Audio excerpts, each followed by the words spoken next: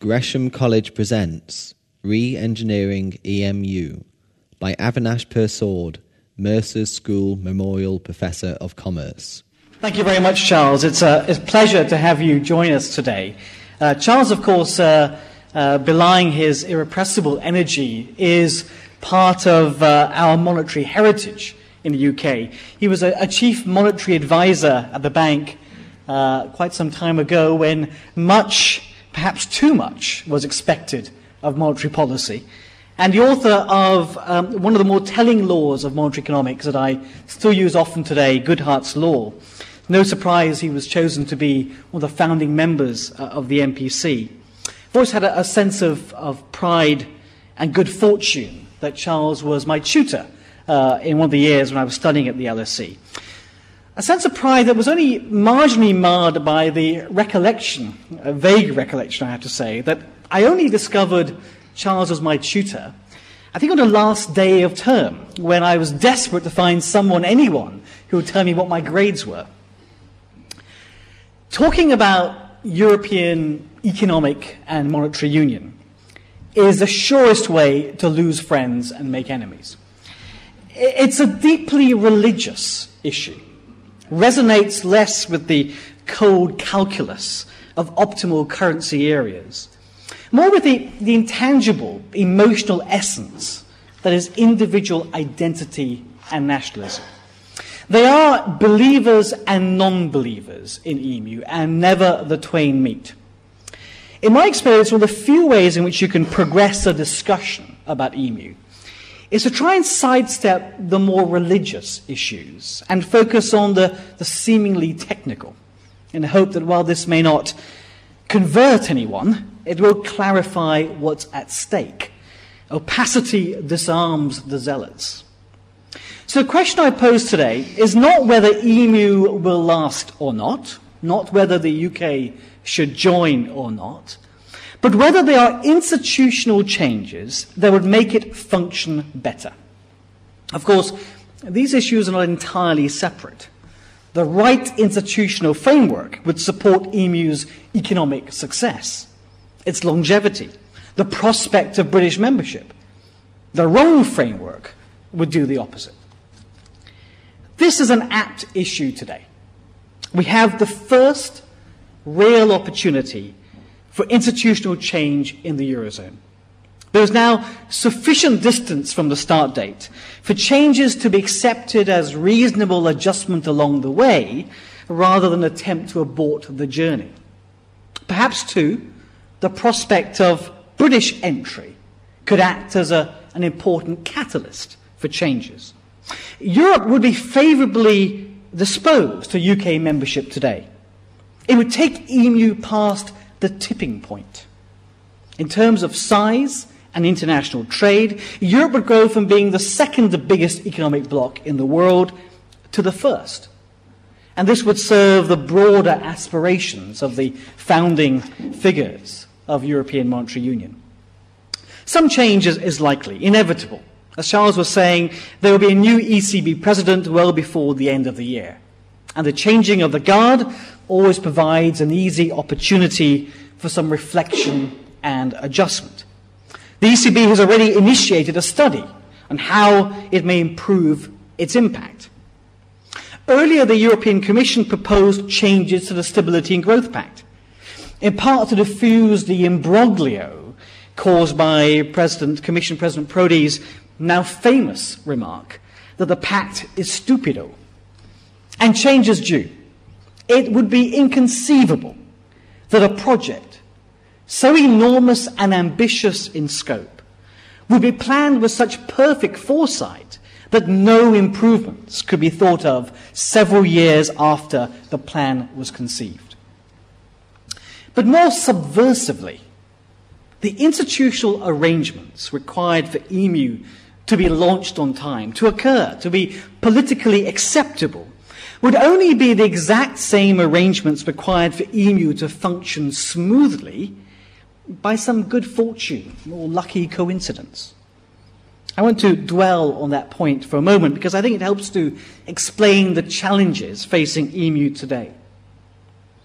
The benefits from a single currency for most European countries was clear. Removing exchange rate volatility for relatively small open economies was an end in itself. But this would also remove the risk premium that held interest rates high, holding back productive investment. This picture, which will bring warm feelings to many a bond market veteran, shows the wide spread of interest rates that existed in Europe in the last decade, and their later convergence as prospects for EMU rose.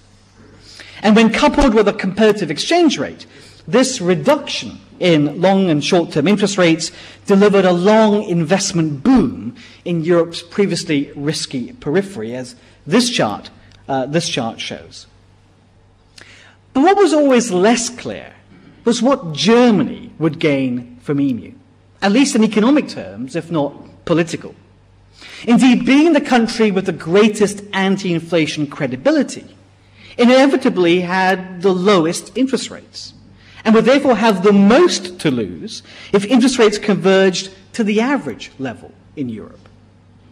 If Germany was to accept EMU, convergence had to be based on Germany's anti-inflation credibility.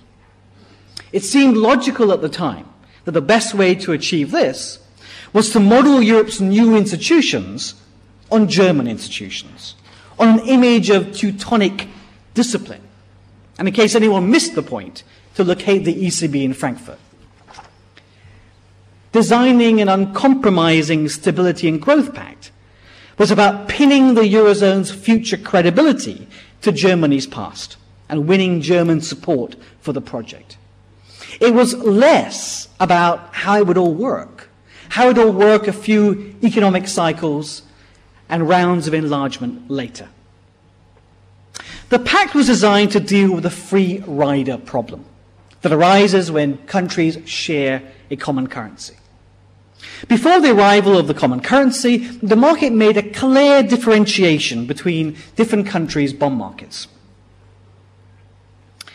In the pre-convergence days, this is looking at 1995, well before convergence really began accelerating, the main drivers of this differentiation of bond markets was inflation, deficits, and debt, as this picture of different long-term interest rates in Europe show. We have different levels of government deficits on the right-hand side to show this as a major differentiating factor. This is market discipline at work. But EMU is a whole new ballgame. The inflation and credit risks caused by the fiscal largesse of any single member state would be shared by every member state. This creates an incentive for member states to increase their deficits. They receive the benefits of higher spending, but they share the interest rate costs. To some extent, this is what has happened recently in Argentina and Brazil, where the currency was brought down by the profligacy of regional governments. To deal with this free rider problem, a number of rules were put in place. Price stability is a stated policy objective of the ECB. It is not permitted to monetize debts of any member state. This is all designed to raise the interest rate penalty for spendthrift governments. But this would only work if the markets were convinced that if a member state were to be in trouble, it won't be bailed out by its neighbors. And the markets are unlikely to be convinced of this. Would neighboring countries really stand by and see Italy default, with all the widespread and costly disruption to the financial system that this would cause? Remember, the economic activity of national governments is far more pervasive than, say, regional or local councils. And once the market began to consider these economic costs of default, would this not lead to rising yields everywhere across the zone? Will this not threaten a contagion of defaults?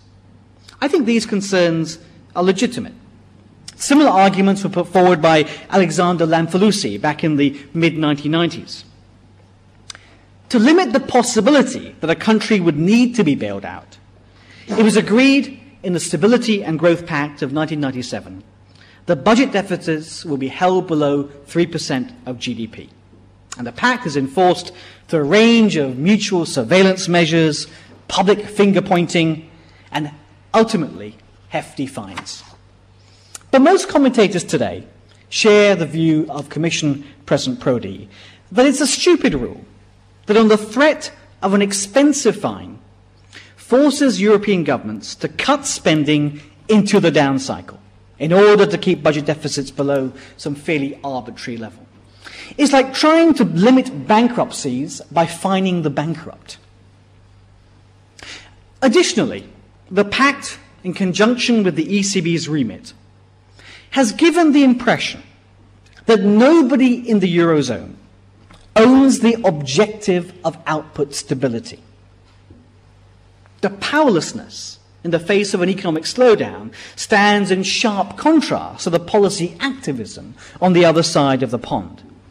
Some believe that the euro's weakness in 1999 and 2000 was due to the market's negative judgment on this policy framework. And if this is so, this would be a good reason for change. The litmus test of any fiscal arrangement is whether it's credible with the markets and will reduce investors' sense of risk and uncertainty and the risk premia embedded in interest rates. Of course, lower, more stable interest rates would also facilitate investment and growth. Measuring credibility and risk premia is not straightforward. It's seldom revealed directly. In general, however, we would expect to see four things when risk premia fall. First, we would expect the yield a government has to pay to fund its deficit, the yield over and above the inflation rate, to fall, and to fall more than in other countries. We would expect lower relative real yields. Now, one source of differences in real yields is the supply of government bonds, how big the deficit is. And so one measure of institutional credibility is whether real yields are falling at a faster pace than might be implied by the decline in budget deficits, or whether real yields are holding still as the government is issuing more and more, deficits are rising. A third thing we'd like to see, we would expect to see, we would expect that the extra a government has to pay for borrowing over a long period compared to borrowing over a short period would fall. The yield curve would flatten.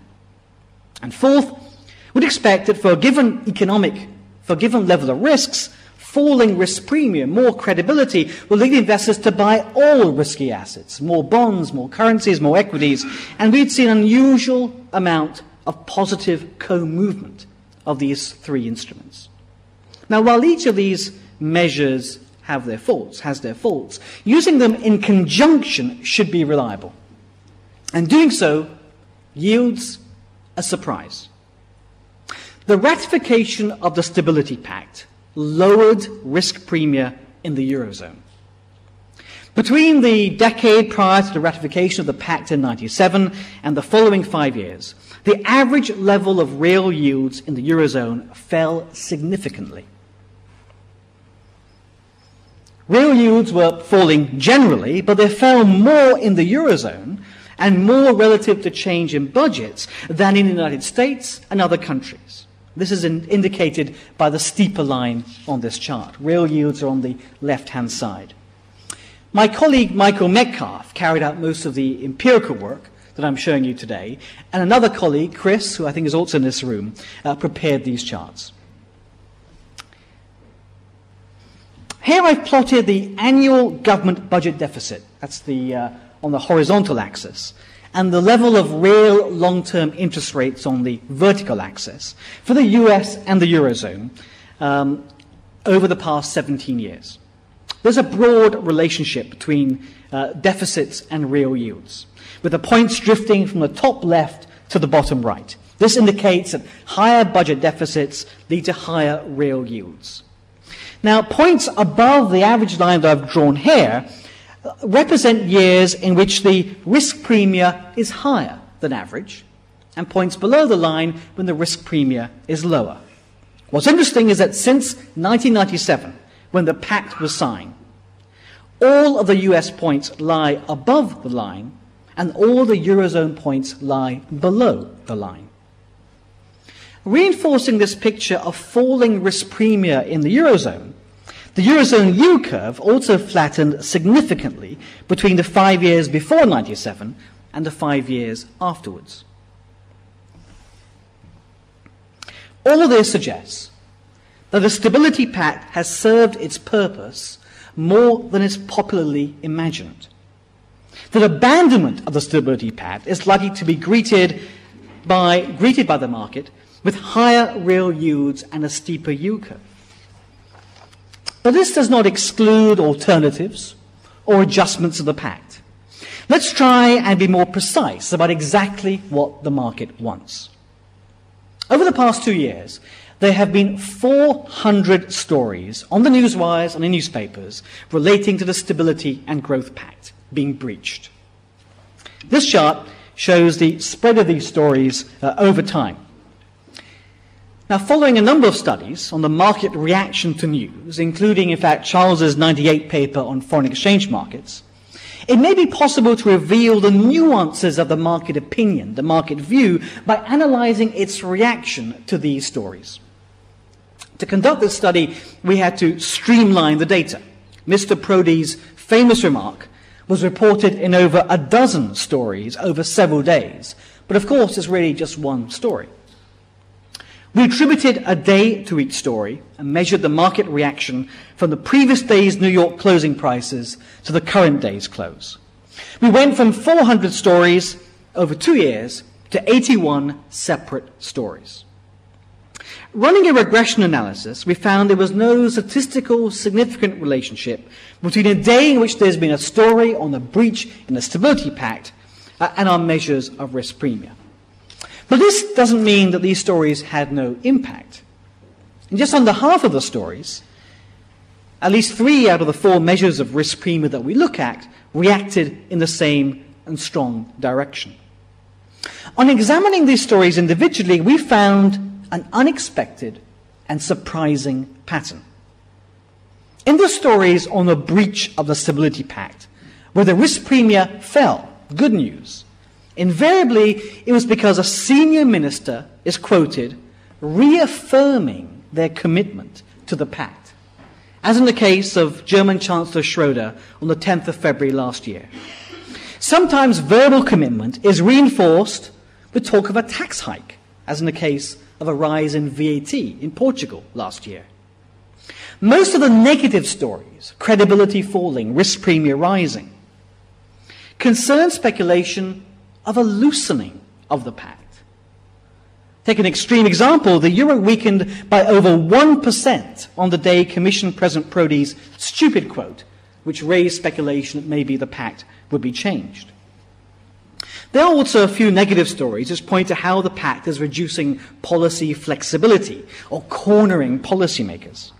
Now, I'm mindful of the fact that the market's reaction to these stories is not all consistent, that there's an element of interpretation of what these stories are actually saying, and that we've ended up analyzing a small subset of the original 400 stories. Yet these results have significance in supporting the earlier analysis and be close to the opposite of the consensus view. 2 separate studies have reached similar conclusions. The Stability Pact has brought significant anti-inflation credibility to the Eurozone. In the second study, it would appear that the market is concerned but attempts to make the pact looser, especially when the limits are being threatened. Now, the Commission's recent proposals have an element of this about them. It smacks of moving the goalpost to where the ball is, and the market doesn't like that. It may well be that greater discretion and more use of market discipline would make for better economics and better policies. But the evidence isn't there. There is, though, genuine market concern about a reduction in policy freedom, especially at times of economic or financial distress. An amendment to the pact, a change, increased policy flexibility, but not at the expense of fiscal discipline in the long run, would be greeted positively. Now, this would not be easy to craft, but I don't think it would be impossible either. My preferred solution would be to add to the existing pact that in assessing whether a country had an excessive deficit, consideration be given to whether it's on track to achieve a balanced budget across the economic cycle.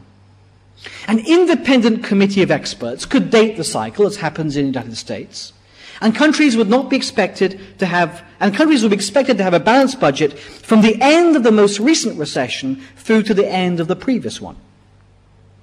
This assessment would then be carried out when growth is picking up, when it will be easier for national governments to tighten their fiscal belts, and when, if necessary, a fine on those that didn't tighten sufficiently could actually be paid. The principle here is that making sure that countries tighten their fiscal belts at the top of the cycle is as effective at keeping deficits in check at the bottom of the cycle, but is far, far more sympathetic to the economic and political conditions, and therefore far more enforceable. This would be a modest yet significant change to the current arrangements. Let us turn finally to monetary policy. Our analysis suggests that the ECB has had some bad press. After all, inflation is on target. Real yields have fallen. Francesco Giavazzi and others have shown that ECB interest rates have not been much higher than suggested by a standard Taylor rule analysis. Growth is weak, but then monetary policy has been easy if exchange rates and inflation rates are taken into account. Yet there's a palpable sense of incoherency between the ECB's stated goals, its target, and what it ends up doing. Also, the world's most independent central bank seems to be under a surprising amount of political pressure from time to time. The problem, I think, is that transferring the Bundesbank's legal statutes to the ECB may have won support for EMU from Germany, but there's no guarantee of a repeat of the Bundesbank's record. And indeed, it's not particularly appropriate given the very different context of Europe. Enlargement, especially eastwards, to countries that are catching up economically, high growth, high productivity, high inflation, brings with it transition problems that will require more flexibility than the Bundesbank required. Flexibility requires independence, and independence, as Europe gets larger and the physical, cultural, national distances between central bankers setting interest rates and their citizens grows, this independence requires legitimacy. The Bundesbank's legitimacy was strong, but it came not from the legal statutes, but from Germany's history of hyperinflation in between the wars. To achieve more flexibility, more credibility, more legitimacy, the ECB could do worse than to adopt certain features of the new monetary arrangements in the United Kingdom. The Bank of England has less independence than the ECB on paper. I would argue it is yet freer from political pressure. Under the British system, the government chooses an inflation target and the bank has operational independence on how to achieve it. The government's choice of target brings democratic legitimacy and also government support for the bank's actions. Operational independence is made credible by there being a single final target, the appointment of outside experts on fixed terms, and a very strong degree of transparency. Flexibility comes not just from the symmetrical nature of the target, but the open letter system. Never been used, so it's important to reiterate what this means. It allows the bank to set out in a clear and transparent way its strategy for getting inflation back on target when it's deviated significantly.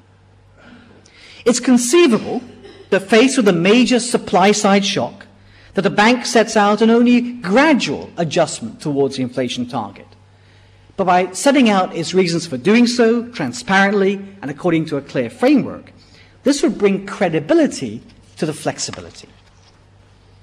Using our same methodology of these 4 measures of risk premia, we find strong evidence that a move to operational independence of the Bank of England in 1997 raised the credibility of monetary policy in the UK and reduced the UK's risk premia.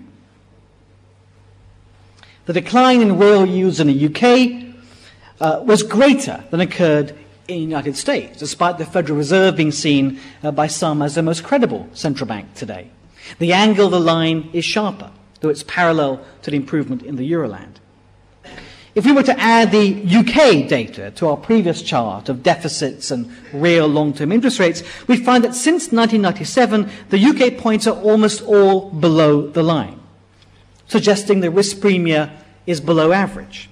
It's fallen. The UK has had to pay less to fund itself per unit of deficit. And the UK yield curve has flattened significantly. The features of the UK arrangement could be easily given a European dimension. Allowing the European Parliament to define exactly what price stability is through a symmetrical target would bring legitimacy to both bodies and may better take into account the changing nature of the Eurozone as it expands northwards, eastwards, etc. A small interest rate setting committee made up of independent experts, ECB executives, and some national central bank governors could reduce the voting along national lines and keep the committee to a manageable size. Let me reach some kind of conclusion. There is a wonderful little paper by the Belgian economist Paul de Grauwe called Fundamentals Following Market Prices. It is, remember, supposed to be the other way around, prices following fundamentals. But the reality is that too much research is that we find the fundamentals to fit the past price action, which leads to too much importance being paid to a host of coincidences. The decline in the euro in 1999 and 2000 dredged up many a fundamental reason why the euro was going down and would always go down. The Eurozone's policies weren't right. The policy framework was wrong. Our analysis of risk premia in Europe suggests that the Eurozone anti-inflation credibility is in fact strong, evidenced by historically and relatively low real interest rates. Perhaps the simple reality was that the economy was weak, and as activist policy was constrained, it was entirely appropriate for the euro to weaken. Imagine what would have happened if the euro strengthened in that environment. We had a strong euro. That would have been bizarre. It would suggest that something was terribly wrong with the framework of policy. It would have worsened the economic downturn. But that is not to say that everything is fine in the Rose Garden, especially as it was designed to lure people in without much attention to the experience when they got there. And it's been prickly. It is far from ideal to have the exchange rate do all the adjustment to the economic cycle. The Stability and Growth Pact may not need dismantling, but it needs greater consideration for the economic cycle, without providing too much opportunity for shifting the goalposts or cheating. It seems to me that this is possible to achieve by concentrating on a balanced budget across the cycle, but critically making this assessment during the boom, not the recession. In monetary policy, the Eurozone is in a very different context to post-war Germany. What is required today is more flexibility and legitimacy without loss of credibility. A dose, perhaps, of constrained discretion. This is the phrase used to describe the UK monetary arrangements by one of its chief architects, Ed Balls. I have to say, it seems slightly odd to me, a little bit uncomfortable, I'm unused to it, that we now have in the UK institutions in the economic sphere that deserve some emulation internationally. Though it seems appropriate that this should be so because our institutions are neither too rigid nor allow for too much discretion, but reflect a rather pragmatic balance. Thank you very much indeed. For all information, please go to our website at www.gresham.ac.uk.